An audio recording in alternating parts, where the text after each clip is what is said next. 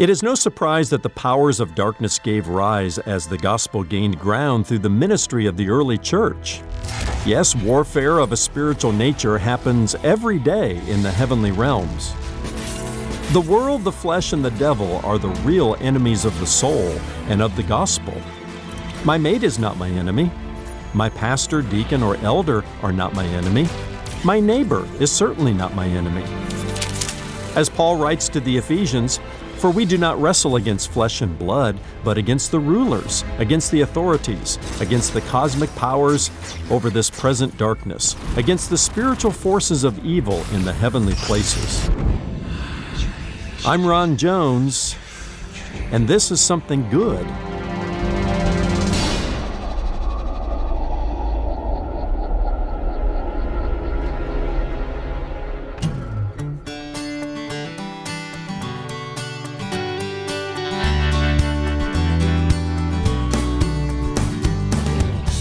For we do not wrestle against flesh and blood, but against principalities, against powers, against the rulers of the darkness of this age. Hello and welcome to Something Good with Dr. Ron Jones, lead pastor at Atlantic Shores Baptist Church in Virginia Beach, Virginia. My name is Brian. Thanks for tuning in. Well, you may think of terrorists and murderers, maybe even some politicians, as the enemy. But the real enemies of God are the unseen forces of darkness led by Satan himself. How do we defeat them? Find out next as Ron continues his teaching series, AD Acts of the Apostles. Online, you'll find us at somethinggoodradio.org, where you can listen to the program on your schedule or make a safe and secure donation to the ministry. That's somethinggoodradio.org. From Acts chapter 8, here's Ron with part 2 of his message, Overcoming the Powers of Darkness.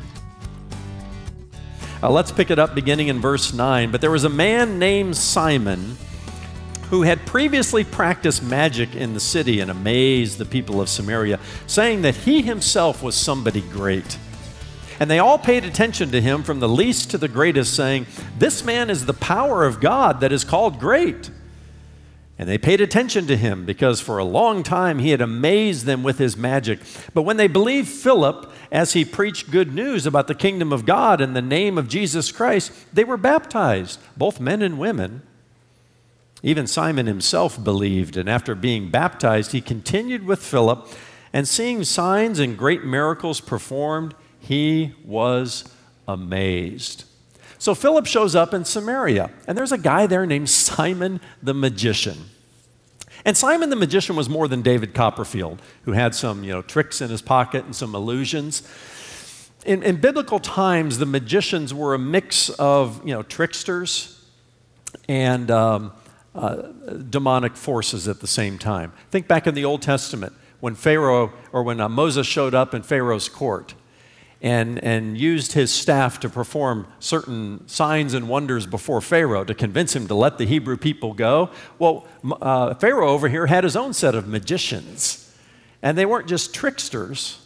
They were deeply embedded in the occult and in the demonic. Beware of a person like that, friends. Beware dabbling in the Ouija boards and the horoscopes and the psychics and the psychic hotlines and the tarot cards and all of that. And even in the magical arts that oftentimes gets mixed in with the demonic. I love a good magic trick, and the sleight of hand and all of that. But Simon the magician was more than that. And Simon the magician had developed this following, almost this ministry in Samaria, where everybody called him Simon the Great. There was no giving of glory to God in Simon's ministry. There was no pointing of people to Jesus. He was Simon the magician, the trickster, and behind a lot of his tricks were the powers of darkness. Listen, this stuff is real. C.S. Lewis was the one who said we make two mistakes with the devil and his demons. We give him too much attention, or we don't give him enough attention. Too much attention says there's a demon behind every bush. Now, be careful with that. But for you to completely, or I to completely ignore the powers of darkness, we do that to our peril. And Simon the magician was, he was the guy. He was the great.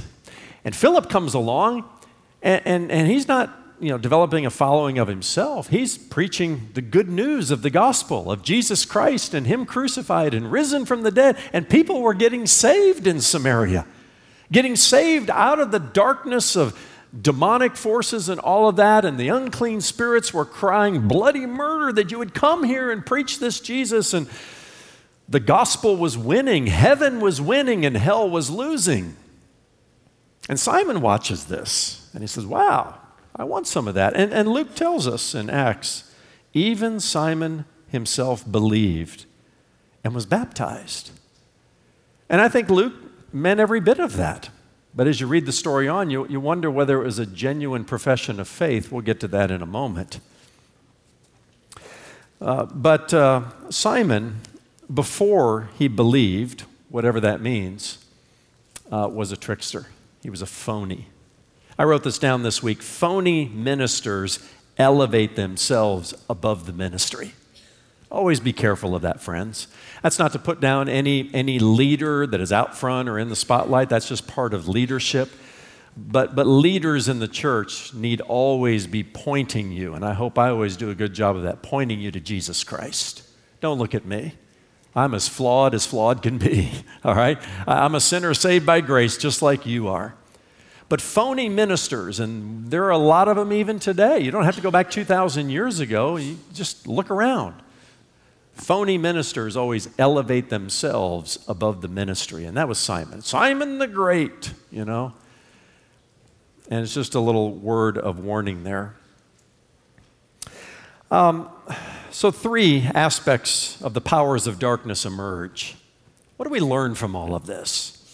Even as we unpack the story even further. Let me share some what I call lessons from the dark side here. Number 1, keep speaking the truth in the power of the Holy Spirit. How do you overcome the powers of darkness?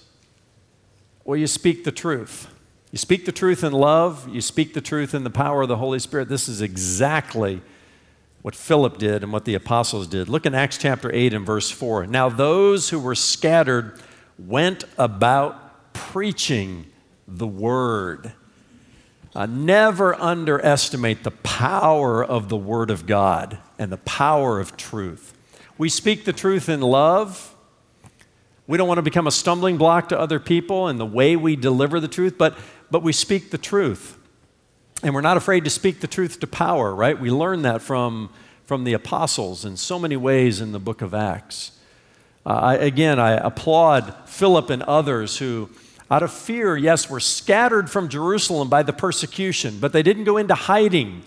They didn't go into self-preservation mode. They kept preaching the word of God. And the powers of darkness can't stand against that.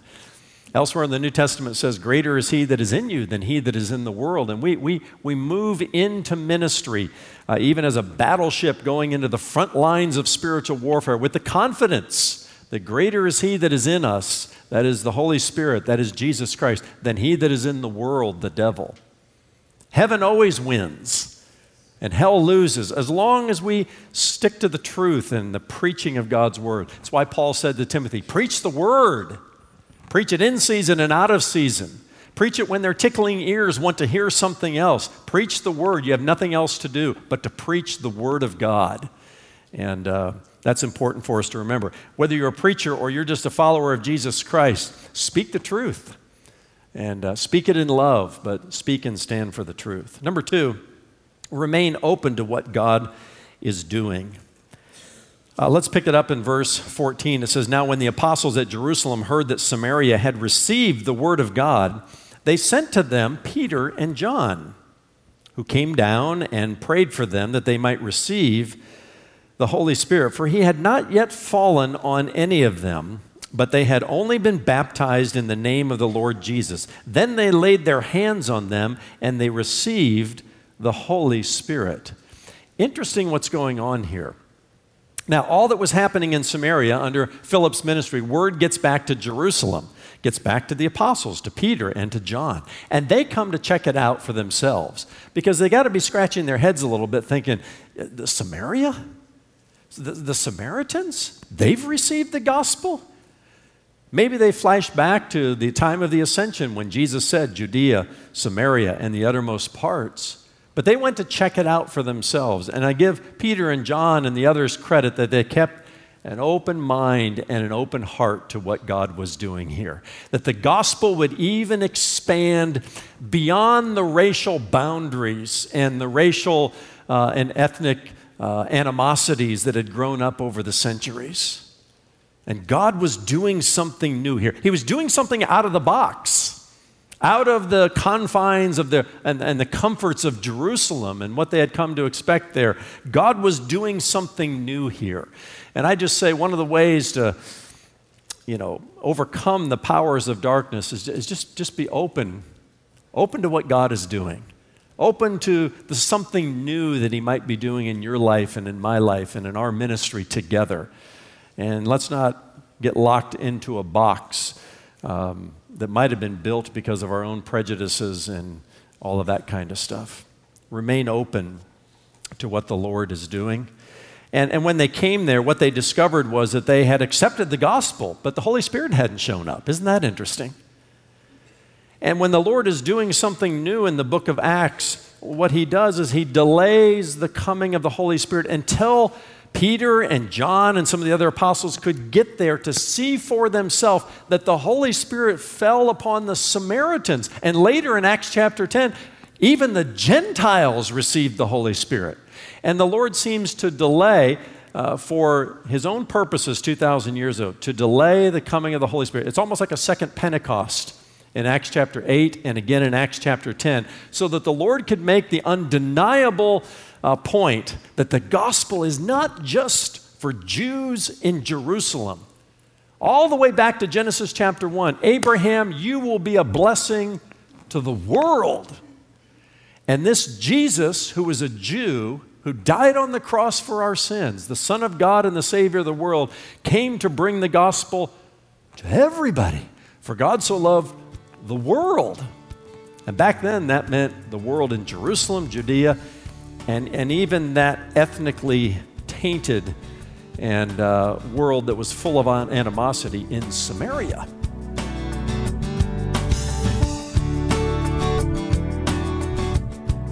Still ahead, the rest of Dr. Ron Jones' message, Overcoming the Powers of Darkness, right here on Something Good Radio. SomethingGoodRadio.org is the place to go to hear any of Ron's messages on demand. That's SomethingGoodRadio.org. And when you stop by, check out the new Something Good digital library, where you can search to find answers to your biblical questions from nearly 30 years of Ron's Bible teaching ministry.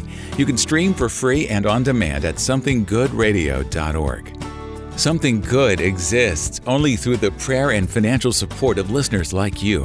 For your gift to Something Good Radio today, we'll give you the complete audio download to the series you're hearing now, AD Acts of the Apostles. That's all 19 messages in Ron's teaching series, AD Acts of the Apostles. It's our way of saying thank you for your gift to Something Good Radio. Donate online at somethinggoodradio.org. That's somethinggoodradio.org, or you can mail your gift to P.O. Box 6245, Virginia Beach, Virginia 23456. You can also call our offices at 757-276-1099.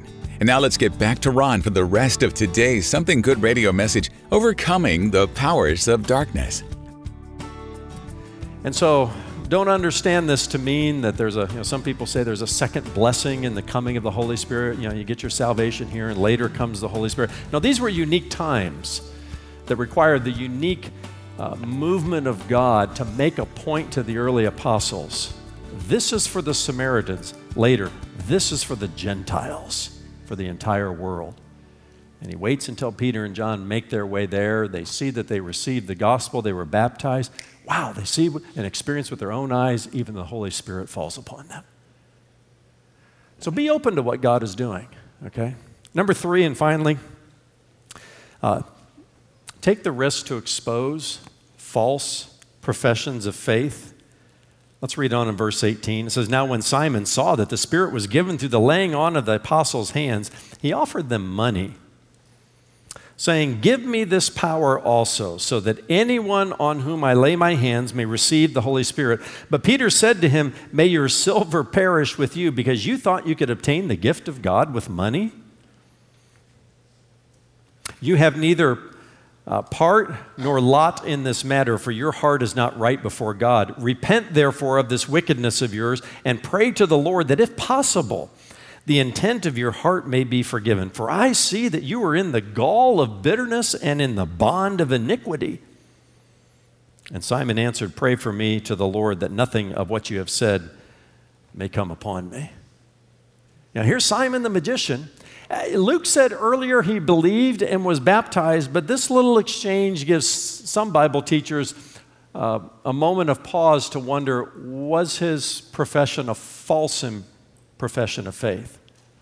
Just based maybe on intellect. I checked the box on the theology of Jesus here. Yeah, I believe he was risen from the dead, but there was no true born-again experience in Simon, because Peter kind of gets in his face and pretty much tells him, dude, you ain't right with God.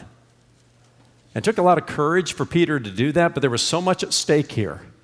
Simon the magician couldn't creep in here and try to buy the gift of God with money and just advance his own greatness as he had done with the magical arts. And it's a reason for all of us to do what the New Testament tells us to do, and that is to examine ourselves to make sure we're in the faith. Some of the most haunting words you'll read in the New Testament are found at the end of Jesus' Sermon on the Mount, where he says, And in that day many will say to me, Lord, Lord, didn't we do great and mighty works in your name, and even perform miracles in your name? And he says, I will say to them, Depart from me, I never knew you. Is Simon the magician maybe an example of that? Who made a profession of faith, but it wasn't real, it wasn't saving faith, it wasn't the kind of faith that God recognized, that led to a born-again experience that transformed him from the inside out? That's possible. I don't want to be too hard on Simon. I don't know his heart, and only God is his judge. But that little exchange gives us reason to pause and reason for us to examine ourselves and to make sure we've done more than just give intellectual assent to the gospel. It reminds me of James chapter 2 and verse 19. James says, You believe God is one, good for you. Even the demons do that and they shudder. James says, even the demons have right theology. They believe God is one, okay? But don't applaud yourself for just checking the box on the right theology. Because the demons, the demons know as much, if not more, than we do. They've read this book. The devil knows this book well enough to twist it and to manipulate it, like he did with Eve in the Garden of Eden. Did God really say? Okay? He's a deceiver, he's a liar, he's a murderer from the beginning, the Bible says. And we as believers in Jesus Christ need to remember we're operating, in a world that is very dark. We're on the front lines of spiritual warfare. Can easily be deceived by a Simon the magician or somebody else unless we know the Word of God. And let's not be deceived in our own hearts. Simon might have thought he was right with God, but really wasn't. And again, I don't want to put too much fear in our hearts, but the Bible does say, examine yourselves to make sure you are in the faith, because how easily the human heart is deceived. It's desperately wicked. Who can understand it? Except that the light of the gospel comes. And verse 25 tells us that at the end of the day, heaven wins. The gospel advanced, even on the front lines of spiritual warfare. And now when they had testified and spoken the word of the Lord, they returned to Jerusalem, preaching the gospel to many villages of the Samaritans. Well, hip, hip, hooray. 3 cheers for this. Now we're getting back to the mission. Jerusalem, Judea, Samaria, and the uttermost parts of the earth. This gospel was for everybody, including you and me 2,000 years later. Here we are. Had it got locked down in Jerusalem, had the persecution not come, had the apostles not opened up their hearts to the new thing that God was doing and the very expansive thing that he was doing, you and I wouldn't be sitting here today as followers of Jesus Christ. The good news, friends, is that greater is he that is in us than he that is in the world. Heaven always wins, hell loses. but we're in a battle zone. We're in a dark, dark world, and the powers of darkness will fight against every advancement of the gospel. And that's why we put our hands to the plow and we don't look back, and we put our faith and trust in Jesus Christ. And we walk by grace and through faith, periodically remembering who we were, just like the Apostle Paul did, a blasphemer, a persecutor, a violent aggressor, but all by the grace of God and His great mercy, I am who I am today. And I have set my face forward, and I'm traveling toward the celestial city, to that city whose builder and maker is God, and I'm not turning back. No, I'm not turning back at all. And I'm ready for the battle. I've got my spiritual armor on. I realize this is a spiritual battle, but greater is He that is in me than he that is in the world. This is the way we live the Christian life. And I pray that all of us today come with that mindset to who we are as a church and to glory in how the church of Jesus Christ advanced. I will build my church, Jesus said, and the gates of hell will not prevail against it. Isn't that good news, friends?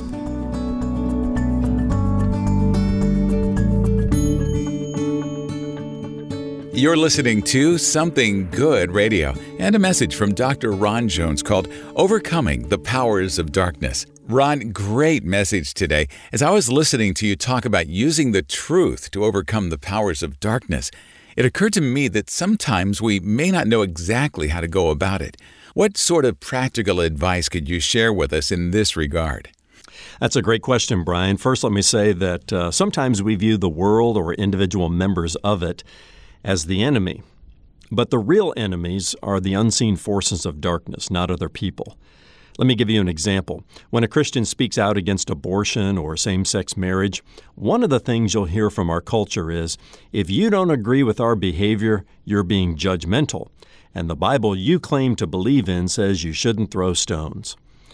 What they're doing, Brian, when they take this approach is twisting the Scripture to suit their own agenda, and quite frankly, to justify their sin. But let me ask you, Brian, who does that sound like? Who is it that twists the Word of God for his own evil purposes? Well, it's Satan. He's the real enemy. He's our ultimate adversary. He twisted Scripture in the Garden of Eden when he intentionally misquoted God's command to Adam and to Eve, and he also did it when he used Psalm 91, verse 11, to tempt Jesus to throw himself off the temple pinnacle. And he shall give his angels charge over you, Satan said. In their hands they shall bear you up, lest you dash your foot against a stone. Well, Satan intentionally took that verse out of context, which is exactly what our culture does anytime they don't like the message coming from the church. So whether unbelievers know it or not, they're getting their marching orders from Satan himself. Now, as I said earlier today, the way you overcome this evil is with the truth. And what's the only irrefutable, infallible source of truth? Well, it's God's holy, inspired Word. Jesus quoted Scripture all 3 times he was tempted by Satan. And he was able to do that because he knew the Word of God. That is our recipe for overcoming evil. Saturate ourselves in the truth of God's Word, meditate on it all of the time, and then we'll be able to respond with the truth anytime our faith is challenged. That's Dr. Ron Jones with some great final thoughts about the power of God's Word to help us overcome evil. Well, Ron, we're almost out of time, but if you would, how about telling us what's in store on tomorrow's broadcast? Well, Brian, I talked a little about Philip today, one of the 7 deacons in the very first church. And although he fled to Samaria due to some heavy persecution in Jerusalem, he didn't go into hiding. He was still doing the Lord's work, still preaching the Word. And in tomorrow's message, I'll share a fascinating story about how God used Philip in Samaria. He pointed Philip to a specific location and then asked him to have a conversation with a specific person. I'll share the whole story in our next broadcast. Brian, it's a great reminder to us that when God asks us to do something specific, He always equips us to succeed.